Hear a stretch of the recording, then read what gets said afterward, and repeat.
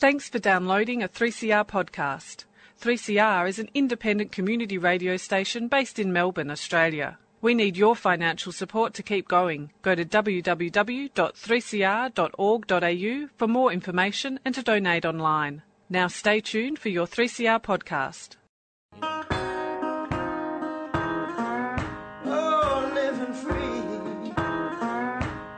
Welcome to the Living Free Show on 3CR Community Radio, 855 kilohertz on your AM dial.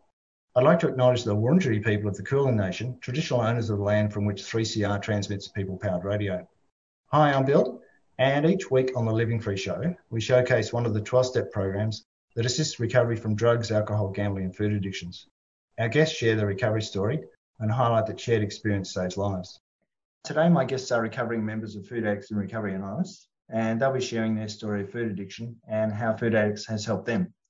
So I'd like to welcome Anna and Francis to the show. Hi there. Hey, Bill. Hi, Bill. So the format of the show is we usually talk about things that influenced your life that I guess you can see in hindsight led you on the path that you took. And so I was wondering, Anna, if you can sort of start talking about your childhood and the things that were influencing you and your sort of behaviours that I guess looking back were indicative of your life to come. Sure. Thank you so much. Yeah. Well, I am the eldest of a family of 5 children. I was born in New Zealand and I'm very close in age to all of my siblings. I'm the only one in the family who has a problem with weight or who became heavy. My mum at times struggled with her eating, but she never took it to the extent that I took it to. Just so you know, that extent was when I came into Food Addicts in Recovery Anonymous, I was 87 kilos and I now weigh 56 kilos and I'm about 5'4", and that's a very good weight for me. But all the way through my early life, I was more interested in food and I just was really drawn to food, and I know now that I used it to comfort myself, and I really wanted to eat more than other members of my family. For instance, my job as a young girl, I was about 5 years old, and my job was on the way home from school was to pick up the loaf of bread for the family from the little dairy on the corner. And I was always getting into trouble because I would pick the bread up, but I could never get the bread home. I would eat the centre of the bread on the way home and deliver to my mum an empty shell, basically. And that was sort of how I always was with food. I always wanted more. I couldn't just have a little bit of the bread, just pull a little piece off. I basically had to eat the whole centre, even though I knew it was wrong. My mum didn't want me to do it. I was powerless. I had to do it. So what were the consequences and what was the impact on the rest of your family? Well, sure, they were annoyed with me because they didn't have any bread for breakfast because we used to have toast as part of our breakfast. She actually took the job off me, so I wasn't tempted, I guess. Right. And you mentioned that you used food for comfort. So what was it that you were seeking? Yeah, well, exactly that, comfort. I guess I suppose I always felt a little bit out of place, a little bit awkward, ill at ease, even though I was quite sociable and gregarious and part of things. I also really like to be on my own and have some alone time. And in fact, I kind of needed that. And I was actually very shy as well as a child. Like my mum actually took me to do lots of courses. Like I did gymnastics, swimming, ballet, speech, drama. I did all of those. There was something on every night of the week because she wanted to kind of bring my personality out, because prior to that, if we had visitors, I would run and hide under my bed because I just was afraid of people. And so then she would get me out and I would have to do my ballet steps. So she was trying to just help me be more confident. Yeah, I guess the things you wanted was just to get away from people. Yeah, well, I was afraid of people. I wanted to be with people, but I was afraid, felt awkward, didn't know what to say or what to do. So I thought it was easier to hide. Yeah. So did you have an anxiety as well? Yeah, well, I think that definitely is anxiety. Now that I look back on it, yes, I was anxious around people, and I never felt like I was good enough and, like I wasn't okay. And other people seemed to be much more relaxed and able to be in a social situation easily, whereas I preferred to be under my bed. Yeah. So what about friendships at school and things like that? Was that easy? Well, it's a funny kind of thing. Like I had lots of friends at school and, but I still had that shy side and very, very sensitive side. But I guess because I had lots of brothers and sisters, and my mum she helped me a lot by encouraging me and giving me lots of opportunities to do things. So yeah, she helped me with that, but I was still shy and felt less than. And that was really going on the inside. And that is what I now know is why I used to eat, to comfort myself. Yeah. So did your mum was she concerned about your weight? Very much so. And she put me on my first diet when I was 11. That was a carbohydrate counting diet. And at that stage, I was not obese, but I was a little bit chunky. And I went on that carbohydrate counting diet, lost the weight, and then I immediately went back to eating normally and put the weight back on again. And that was the beginning of my life and my relationship with food, which was restricting and binging and starving and gorging myself. And so my mum, she really tried to help me with my weight through dieting, but that wasn't what I really needed.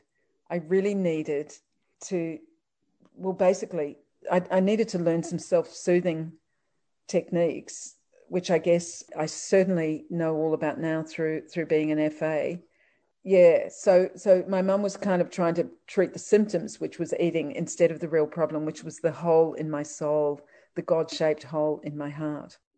Yes, it's a difficult one, isn't it, with parents trying to interpret, because the last thing you could do was tell her what your problem was. Yeah, well, I didn't even know. I didn't know what my problem was. I had no idea. Okay. Well, I'll swap over to you, Frances. So sort of a similar question. What were the things that influenced you as a child that you now, looking back, see them as a pathway to your attraction to food and your dependence on food? Yeah, sure, Bill. I grew up as an only child. I'm 61 years old now, so I was a child of the 60s. I was considered and called a skinny child. I was very active. I didn't want to sit and eat a meal, but I wanted food. I wanted to just graze on food. So that was what I tended to do.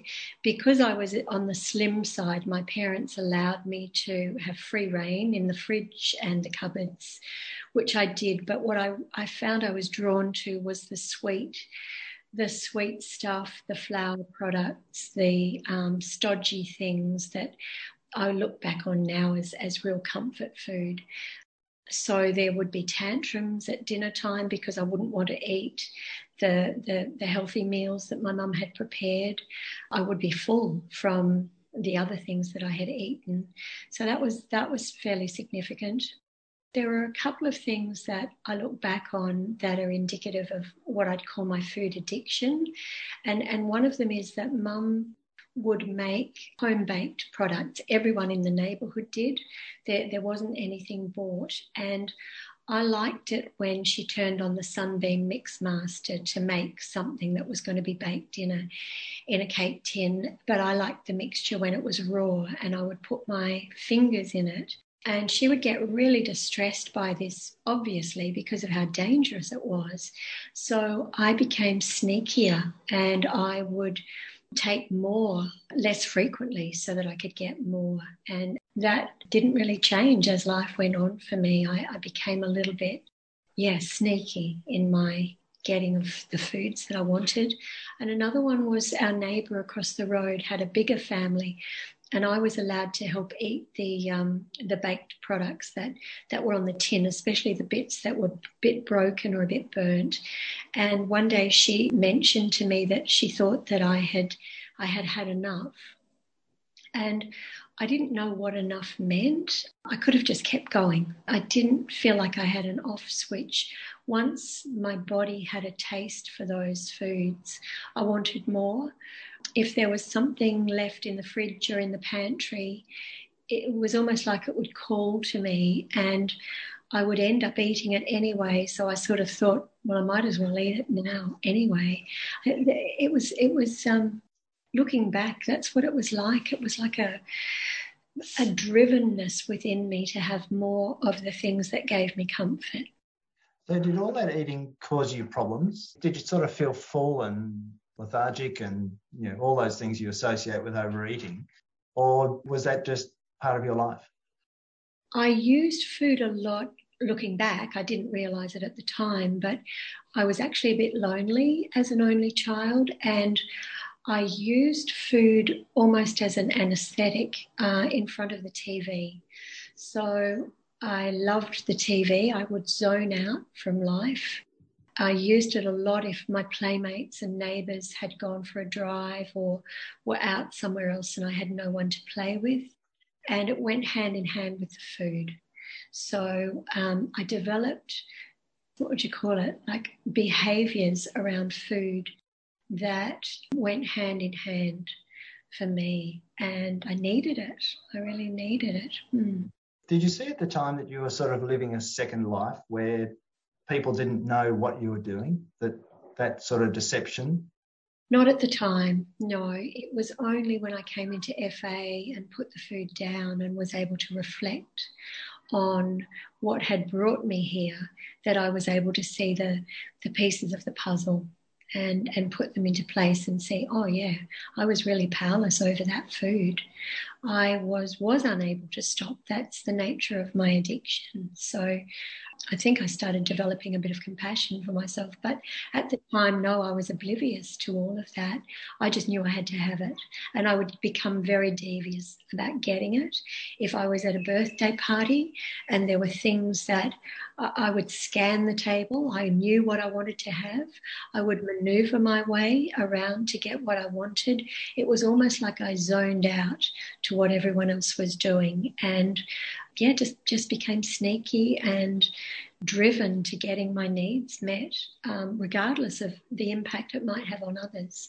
And because I was skinny, the word skinny was used a lot in relation to me. I wasn't ever really reprimanded or anything. So I'm not sure that others, apart from that neighbour across the road who said, really, that's enough, there were probably other people who saw the same thing, but I didn't really hear what they were saying. So did it interfere with your friendships with others, your obsession with food? It did. It did. I was very shy. I found it difficult to maintain relationships, and I went to an all-girls Catholic primary school, and I had some lovely little buddies there. I wouldn't have sleepovers. They all had sleepovers together, and I was very envious, but I ate all through the night at home, and I knew that my friends didn't do that. They weren't allowed to eat after dinner, or they certainly weren't allowed to eat when they got up through the night. So I guess, sorry, to answer your question, the previous question, I guess, yes, I was aware of it. Looking back, yeah, and it certainly had an impact. I know during class at school, they were big classes in those days, and I would excuse myself to go to the bathroom, but I would go to my bag and get something to eat. We had free milk was given. It's not the case today, but a third of a pint of milk we were all allowed to have each morning at morning tea, and I would go and help myself to one of those. I think I was just, like Anna said, I was also quite anxious, and it just soothed me. It seemed like I self-medicated on the food without worrying too much about the consequences of it. Yes. Oh, one other question I was going to ask you, Anna, was often children take food for later. Were you a person who took food for later? Oh, absolutely. Like I said, I grew up in a large family and there were lots of people in the kitchen. And something my mother used to make regularly was mashed potato, which was a real favourite of mine. And I would sneak into the pot, take a few spoons out, and put it in my bottom drawer in my room to eat later, which wasn't very nice, by the way. Mashed potato the next day is not very nice at all. But yeah, that was definitely a practice that I did. Yeah. So given that it wasn't very nice the next day, did you sort of repeat that? Was that something you did because you could? I still did it because and resolved to eat it before the next day. Like to make sure that I got to it and had it, before it got stale. Interesting. Okay, well, why don't we take a short break there? Goongerah Environment Centre is a grassroots community organisation campaigning for East Gippsland's precious forests. For over 15 years, we've been using direct action, citizen science and community engagement to stop the continued logging of precious native forests and threatened species habitat. After this summer's terrible bushfires, there's an even greater urgency to protect what remains, and the Victorian government haven't ruled out plans to log the small fragments of unburnt forests and so-called salvage log in burnt areas. It's now so important that forests and wildlife are protected so they can recover. Head to gecko.org.au to keep updated with the latest news and to get involved. Gecko acknowledges the logging is happening on the stolen lands of the Gunnakurnai and Bidwell and Monaro people, and that sovereignty was never ceded. A 3CR supporter. From a private life so public, as the tabloids caught your tears, being photographed. How sad, how tragic. But it doesn't have to be that way on the Burning Vinyl alternative music program.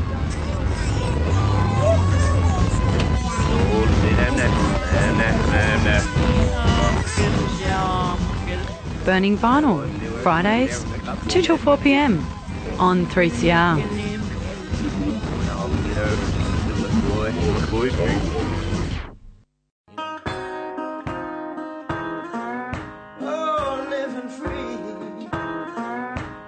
This is the Living Free Show on 3CR, 855 kilohertz on your AM dial and 3CR on digital radio. If you're interested in listening to one of our many podcasts, then either head to your preferred podcast platform, iTunes, Spotify, or just Google 3CR Living Free. On our show's webpage, you'll also find details about the Living Free Show and how to contact us. Today I'm talking with Anna and Francis, and we're talking about recovery from food addiction with the help of Food Addicts and Recovery Anonymous. So back to you, Anna.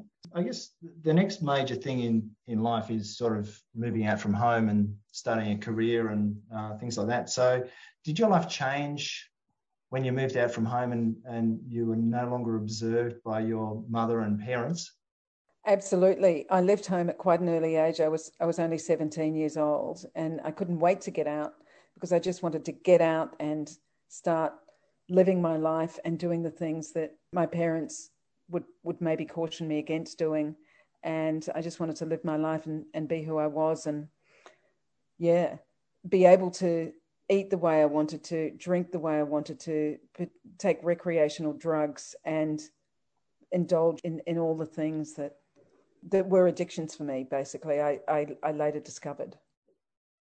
Okay. So before you talked about being, a bit anxious and seeking to shield yourself in the world, now you're sort of ready to throw yourself out there. So what changed?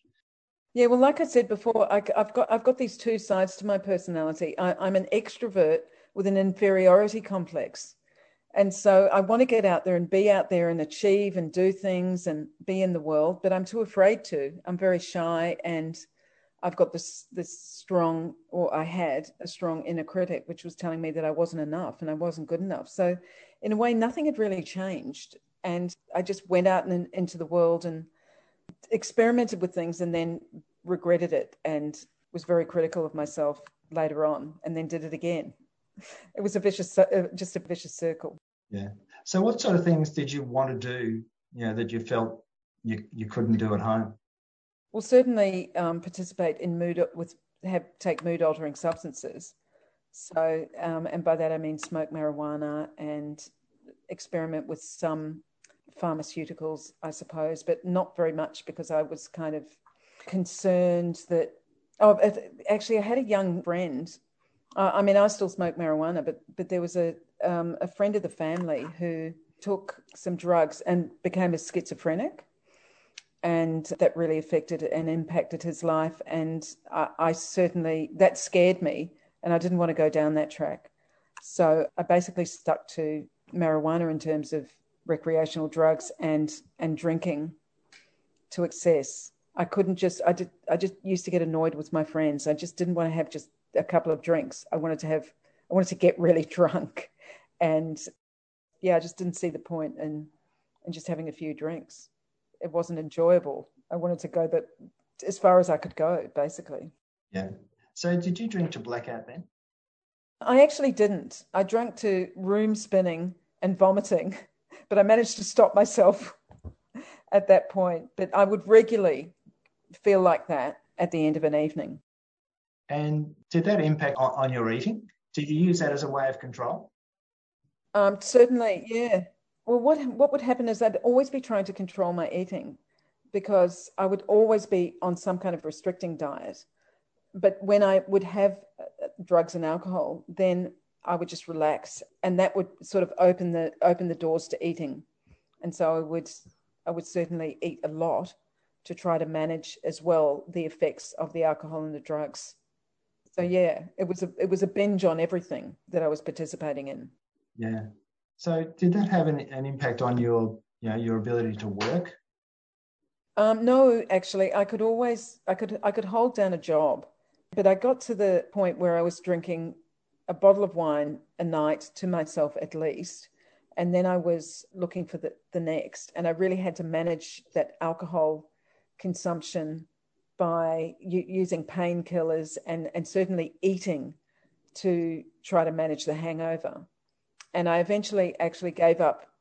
When I say no, it absolutely affected me, because when I decided to give up drinking, because I was doing quite a demanding job. I was working as a recruitment consultant in quite a kind of high pressured environment with large targets to meet, etc. And I recognized that I couldn't drink the way I was drinking and do my job really well, and that I needed all the brain cells I could get, basically. So I gave up drinking, and I managed to do it cold turkey. I contacted AA at the time, but it kind of never seemed to work out for me to go to a meeting. So I didn't go. But then my food intake was just increased tenfold. And that's when essentially I put on 20 kilos from the time I gave up, which was in 2007 to 2015 when I came into FA. And through that time as well, I tried all sorts of diets to try to manage it. And I was working in an office environment, and the whole office would be on a diet, and we'd be doing the Atkins diet, or would be doing some other fashionable diet at the time. And my boss, when I left that particular job, I was there for 6 years, and he showed me a chart that he'd made where he had everybody's weight and how much weight they'd gained and lost and gained and lost and gained and lost. And mine, I'd gained and lost so much weight, but I was the same weight as when I started at the end of all that struggling. And that actually included doing what I now recognize was bulimic exercise. One of my colleagues suggested that we run a half marathon, and I was always up for being involved in something. So I got involved, and during that time, all that running, like miles and miles of running most nights of the week, and doing some incredibly long runs on the weekends to train to do a half marathon and a full marathon. And in that time frame, I actually put on 8 kilos over the 5 years that I was doing that. So I certainly knew that exercise wasn't helping me out at all. So why did you look for help? What was the thing that triggered you to go, I've got to do something about this? I was just absolutely desperate. I'd tried every single diet. I'd done all the exercise. I'd done everything that I knew, or that I was taught during my formative years, and that you read about. It's calories in, calories out, right? well, wrong, not as far as I was concerned, because I just couldn't control it. So I knew that there was something wrong with me. I eventually Googled food addict because I just couldn't stay in a normal sized body. But it was the negativity that went with that, the harsh inner critic that was absolutely criticizing me, and also a propensity to perfectionism, which meant that I was criticizing all the people around me as well and all the situations under the umbrella of being helpful. You know, like I was always pointing out to people how they could do things better. And that was in the work environment and how we could improve, etc. But I've since realized that it's much more useful to catch people doing something right at work than to look for what they're doing wrong. And that's the beauty of the fellowship and recovery. I needed to turn my whole thinking around, and that is the gift that I've been given. And that is what soothes me today, along with a strong relationship with a higher power. And that is the comfort that I needed all along. But that I was looking, it's an inside job, but I was looking for it on the outside in alcohol, in drugs, in work and workaholism, and also shopping and relationships. I was looking for that comfort, but in FA, I've found it on the inside through prayer, through gratitude, and through a higher power. Thank you. So, Frances, I guess the same question for you. Things change when you sort of leave home and start a career and think about a family and things. So how much change occurred once you left home? I had gone to Teachers College and had made some nice friends. I think my life was on a bit of an even keel for those 3 years. And then I went out into the working world and I felt very inadequate as a teacher, very insecure. I became a workaholic while my friends in the little country town we were in were preparing meals, breakfast, lunch and dinner. I just grazed because that's what I was so familiar with and kept working basically.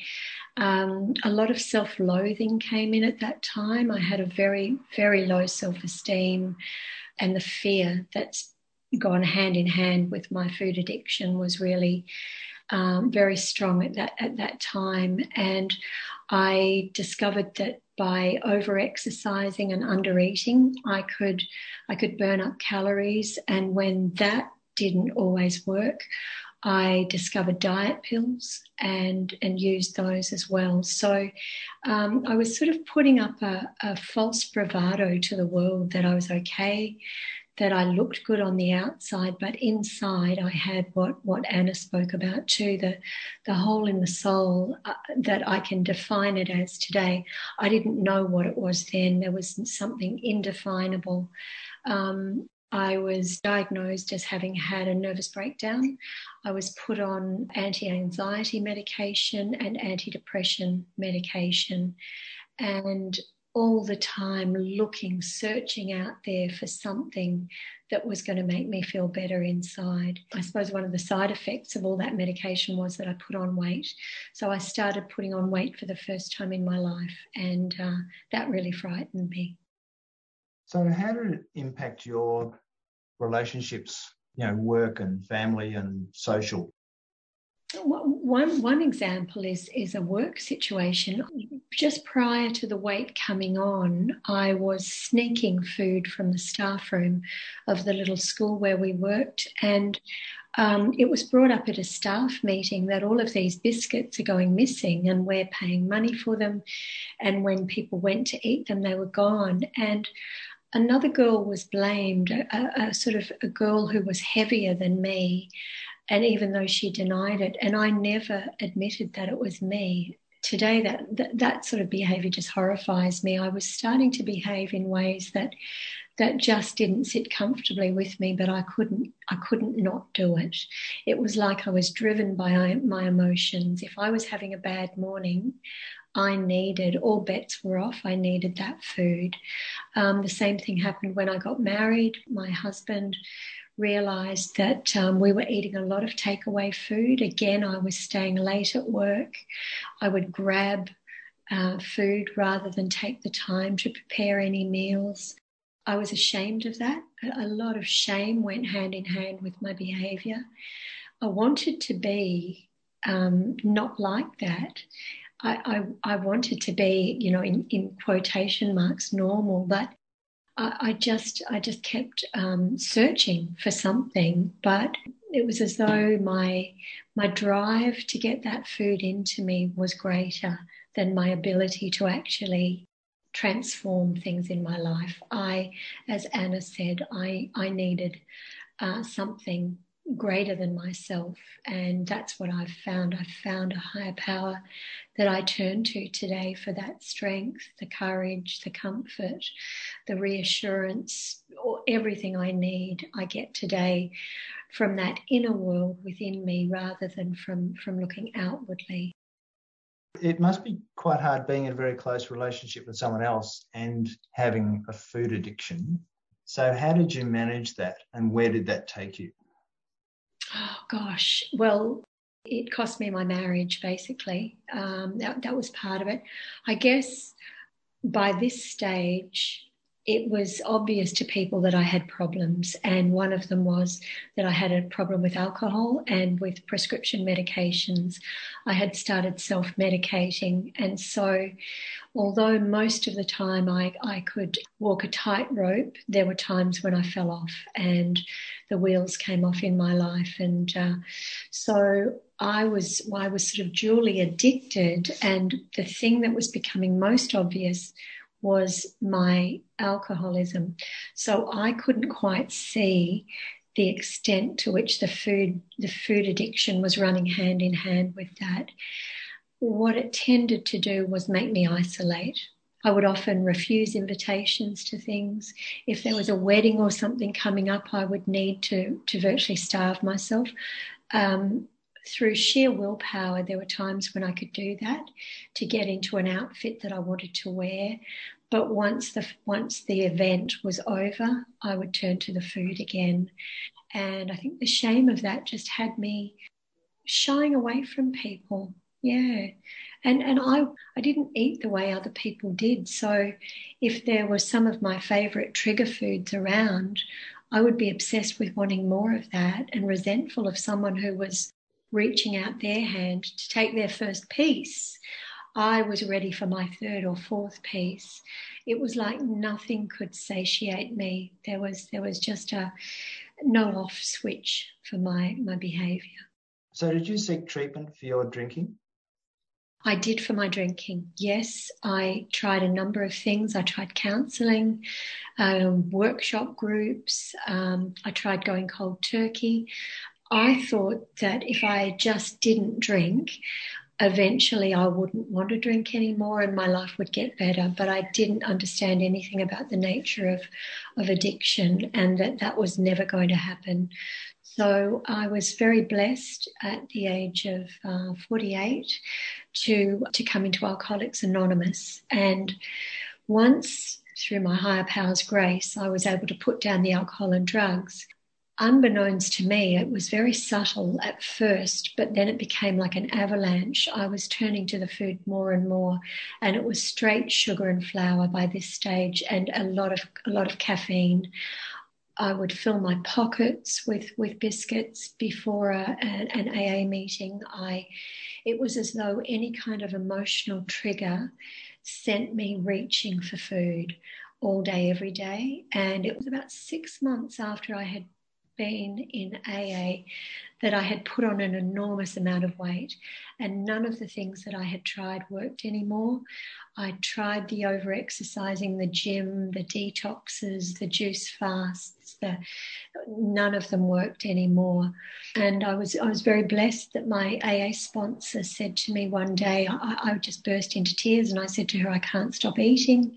I don't know what to do. And she said, do you think you might be a food addict? And I said, what's that? And she said, there are some people who come into AA and who then find a similar situation to mine, which is that they have other addictions as well. And she said she knew of a program called Food Addicts in Recovery Anonymous. She had sponsored a girl who had started that program, and that girl had lost half her body weight and kept it off successfully, and her life had changed for the better immeasurably. And she gave me that girl's name that day, and that I began that in 2009. Thank you. So we might take another short break there. Earth Greetings have been making sustainable beautiful since 2003. Their 100% recycled cards, plastic-free stationery and earth-friendly gifts are made in Australia with the lightest possible planetary footprint.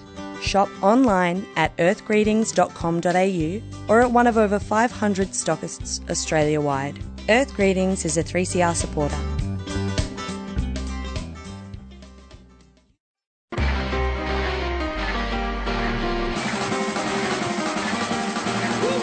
Tune in to Uprise Radio every first and third Wednesday of the month at 5:30 p.m. on 3CR. With Jackson and James, we're bringing you the in-depth analysis of what's happening in the world, all in just 30 minutes. You can listen live to air, or you can find us on demand. 3cr.org.au. Stay tuned.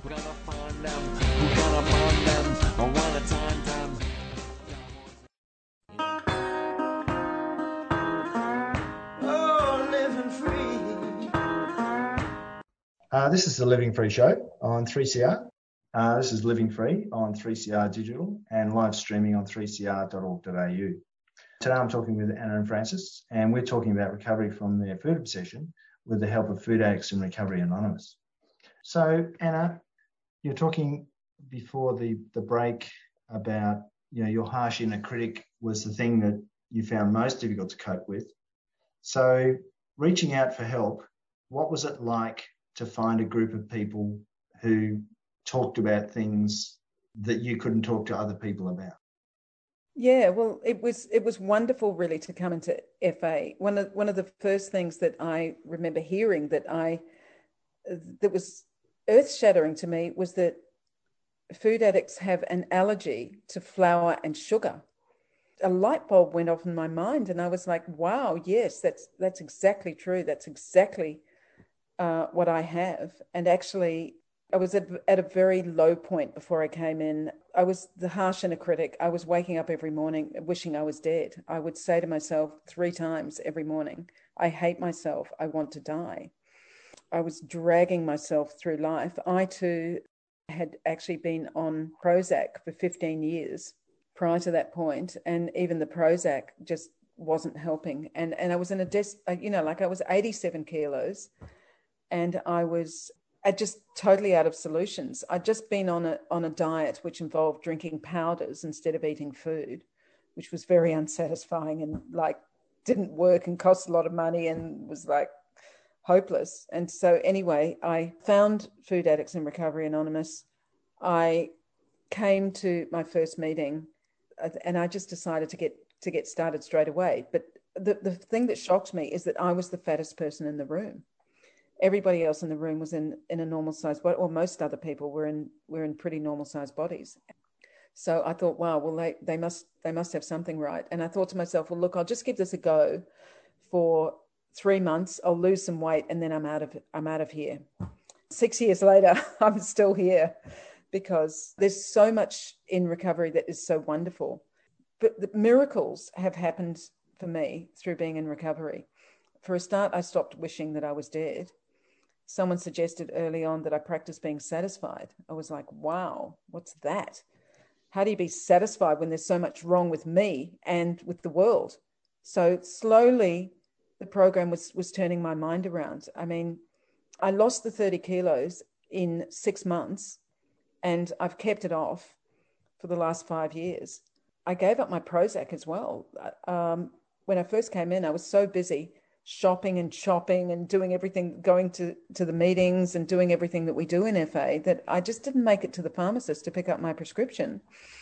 And after 3 weeks, I said to my husband, hey, I haven't been taking the Prozac for 3 weeks. And he said, that actually I'd been okay. It was suggested to me to go to see my doctor by some fellows, because you're not meant to just stop taking your Prozac. So I went to the doctor and he agreed that we would monitor it, but I haven't needed to take my Prozac since that day. If I thought that I needed to go back on it, I would go back on it in a heartbeat, because I want to live my life, and I don't want to die. And I'm worried that I might take my own life if I'm not looking after myself. But at the moment in the program, with the tools, gratitude, meetings, the support of other fellows, journaling, a relationship with a higher power, prayer, all of these things just keep me in a great space. So you mentioned other fellows. So how important is it to be in contact with others? It's really important that I tend to isolate when things are not going well. And that's the very time when I need to just reach out and share with my fellows about what's happening in my life and have them assist me to talk through a solution. And actually, I speak to Frances a bit, and we talk through things on a regular basis. Different situations that are happening. It's a great opportunity for Frances to just refer me back to the program and to help me with my relationship with my higher power, and to help me stop thinking about myself and start thinking about how I can help other people. So talking about helping other people then, what sort of things do you do in FA to help others? I guess particularly new members, but anybody in general. Well, for a start, I stay abstinent. So that means that I eat a beautiful, healthy diet. I eat 3 meals a day. I don't eat anything in between, and I don't eat any flour or any sugar. And I also make sure that I have appropriate quantities. And then I help other people. Like now that I've been in the program for a while, what I do is I sponsor newcomers. So I support other people to be able to do what I did in the early days, and help them in the way I was assisted in the early days and now. I mean, I still have a sponsor now who helps me with my relationship with my higher power, and to just help me lead a full and rewarding life. My career actually has taken off since I came into FA. I always seem to have problems with my bosses in the past. They were always very difficult and hard to get along with, but guess who was the common denominator? That was me. I was very difficult, and with the help of the program, I've been able to turn my attitude around. And recently, I resigned from my job, and my boss actually asked me to stay on for 6 months, and said that he would pay my rent for that time. So that's an amazing turnaround for someone who was normally in conflict with. Well, in a lot of relationships, I'd have were good, but I'd also have a lot of difficulty in them. Yeah. So you mentioned your husband. So how's it changed your relationship with your husband? Well, my husband says it was false advertising, because when I met him, I was a smoking, drinking party animal, and now I'm the exact opposite of that. But he also recently said to me that our love has got stronger, and that nearly made me cry actually when he said that, because that was really beautiful to hear. And what's really happened is that I've stopped looking at what's wrong with my life and started looking at what was right. There was one situation with my husband. His mother passed away recently, and his mother had given us a plant, which is a zygote cactus, which is a beautiful flowering pink cactus, which is a glorious, glorious plant. And my husband walked around it and took a video and put it on Facebook. And it was around my mother-in-law's birthday, and she'd passed away about that time as well. And so there was a lot of love and beauty and beautiful memories in what he did. And I saw the video and I said to him, "Oh, you left the rubbish bag in the background." So in the middle of all that glorious pink and wonder and joy and appreciation of his mum, I'm looking at the 1 second that was the rubbish bag in the background. That was a real turning point for me. And I realized, you've got to, turn my life around so that I can look at what's right and not what's wrong. So yeah, it also helps because my husband and I can now fit on the lounge together. When I was 30 kilos heavier, we couldn't fit there, but now we can lie there together. So that's improved our relationship as well. Sounds good. So over to you, Frances. Then you mentioned that your AA sponsor suggested you go to Food Addicts. So having been in a 12-step program already, you would have understood the basics. But how different was it going to FA than going to AA? It was relatively different in some ways. As Anna has already mentioned, we have 3 weighed and measured meals a day with nothing in between. And there are certain disciplines that we undergo each day that just help us to make that, to deepen that connection, I guess, with a higher power. What I had to be able to see was that there was something blocking me from what the Big Book calls the sunlight of the spirit. And I knew that it was the food doing that. So I was very fortunate. I got a sponsor straight away in FA.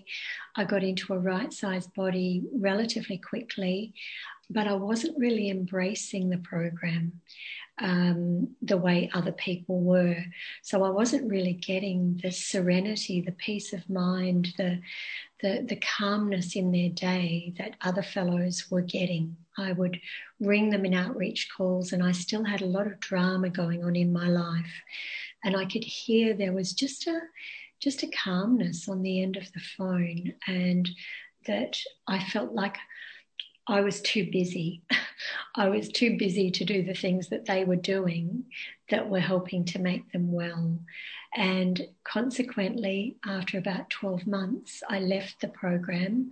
I thought that I could do it on my own. I was in AA, so I was working the 12 steps and had a sponsor. And like a lot of things in my life, I was a bit brash and thought, yeah, I've got this nailed, I've lost the weight, I've got the food plan. The FA food plan, as Anna said, is it's beautiful, it's delicious, it's nutritious. I thought that's all I needed. So looking back, I was really using it as a diet rather than as a way of life. And I ended up leaving in 2010 after a year in the program. And it was interesting to watch my descent, I suppose, back into active addiction, that although I didn't put weight back on because I was very aware of the food, I didn't have the neutrality that I had had for a short while in FA. It was like the food called to me. When I was eating out in restaurants, I was obsessed with what other people were eating. I was consumed with what I was going to have. My head was doing a busy calculation again with calories, with burning calories, and any serenity and peace of mind that I had during that time in FA, I lost. So it was a bit of a no-brainer, really, to, after a couple of years, to think, maybe I need to go back and maybe I can do it differently. Maybe I can do it the way that others had done it and get what they got. And that's exactly what happened. I came back in 2012 and I rang a fellow who I knew had what I wanted. She had the contented abstinence that I had dreamt of. And I said to her, I'm frightened. I didn't get it last time. I'm scared of coming back, but I feel like I'm between a rock and a hard place. And she said 3 things that just changed my life on that day. She said, are you willing to go to any lengths to have the best life that you can imagine? And as she said that, it was like goosebumps. It was a little bit like, oh, this is a message that I need to listen to. And I said, yeah, I would love the best life that I can imagine, but I don't think I can do it. And she said, pray for the willingness. Just pray to be willing to do it. And I thought, I think I can do that. And then I said, but I just don't think I can do it forever. I didn't even manage for a year. And she said, you're only doing it for one day. And when she said that, it seemed achievable. It seemed doable. And I did it. And that was my first day of what I would call contented abstinence. And I remember getting on my knees that night and saying, thank you, whatever you are out there. Please, can I just have one more day like that? Just one more day of not being in the food. And that's how it's been for me, Bill. It's just been a day at a time, not picking up no matter what, and turning to that higher power on the tough days. I don't have tough days so much anymore, but it was tough at the beginning. It was a little bit of, I always share that. It wasn't an easy road, but people said to me, We didn't say it would be easy. We said it would be worthwhile. And that's what I can share today. It is so, so worthwhile. I never want to go back to the way things were. I get to keep moving forward in this program. I have so much hope. Miracles have happened, as Anna was talking about. You know, I had a very rocky relationship with my mother all my life. And through working the 12 steps, that relationship has changed. I just adore her. We're closer than we've ever been. At the end of my drinking and drugging and food addiction, I was employed in very menial jobs. I could no longer be a teacher. I couldn't hold down a responsible job. And about 18 months into recovery, in my quiet time, one of the things we do each day is we sit quietly for 30 minutes to get a better perspective on our life. And when the timer went off after that 30 minutes one day, I just had an idea to go back to university and go back teaching, which I did. It took me 4 years to do a 1-year course because I had to keep deferring to put my recovery first. And I have the most amazing job today. I just truly love my work. Financially, I have security today. I have honest relationships where I can be transparent and really connect with people at a heart level. I treasure my friendships, my family. Every aspect of my life has improved. And one of the things was that the older members said to me, practice gratitude for every little thing today. Talk to your higher power like he's a friend, and practice gratitude for every little thing. And those two things started to turn my thinking, my attitudes, my beliefs, my behaviours in a 180-degree turn to a much more softer, gentler, loving perspective on life. Yeah, a lot of people talk about their 12th step friends like their family. They're closer than family. Did you find that you could talk to people in the fellowship that you couldn't talk to your family? I do now. I found it hard at the beginning because, like as Anna said, I tended to isolate as well. I was very clunky when one of the suggestions in the program is that we ring 3 fellows each day and talk to them about what's happening for us and what we're feeling. And I found that really hard because I had hidden my emotions for my whole life. But slowly, you know, I feel like my heart started opening more, and those fellows with more experience than me were able to lead the way and encourage me to do the same. So yes, I have Anna as one of my dearest fellows that I speak to these days, and we can talk about anything. And she and I both have a number of other fellows that we share with at a really deep level. Yeah. Thank you. If anybody would like to find out more about Food Addicts and Recovery Anonymous, you can phone them in Australia on 1800 717 446 or go online at foodaddicts.org for local meetings and contact information. That's about all we've got time for today. So I'd like to thank Anna and Frances for sharing their Food Addicts and Recovery Anonymous recovery experience with us. Thank you both. Thank you so much, Bill. Thank you. It's been a pleasure speaking with you. Thank you. I hope you'll be able to join us again next week when we'll feature Smart Recovery Australia, and we'll talk to Dan about how Smart Recovery can help people suffering from various addictions as well as their family and friends. Thanks for listening. Stay safe and stay tuned now for more Radical Radio on 3CR.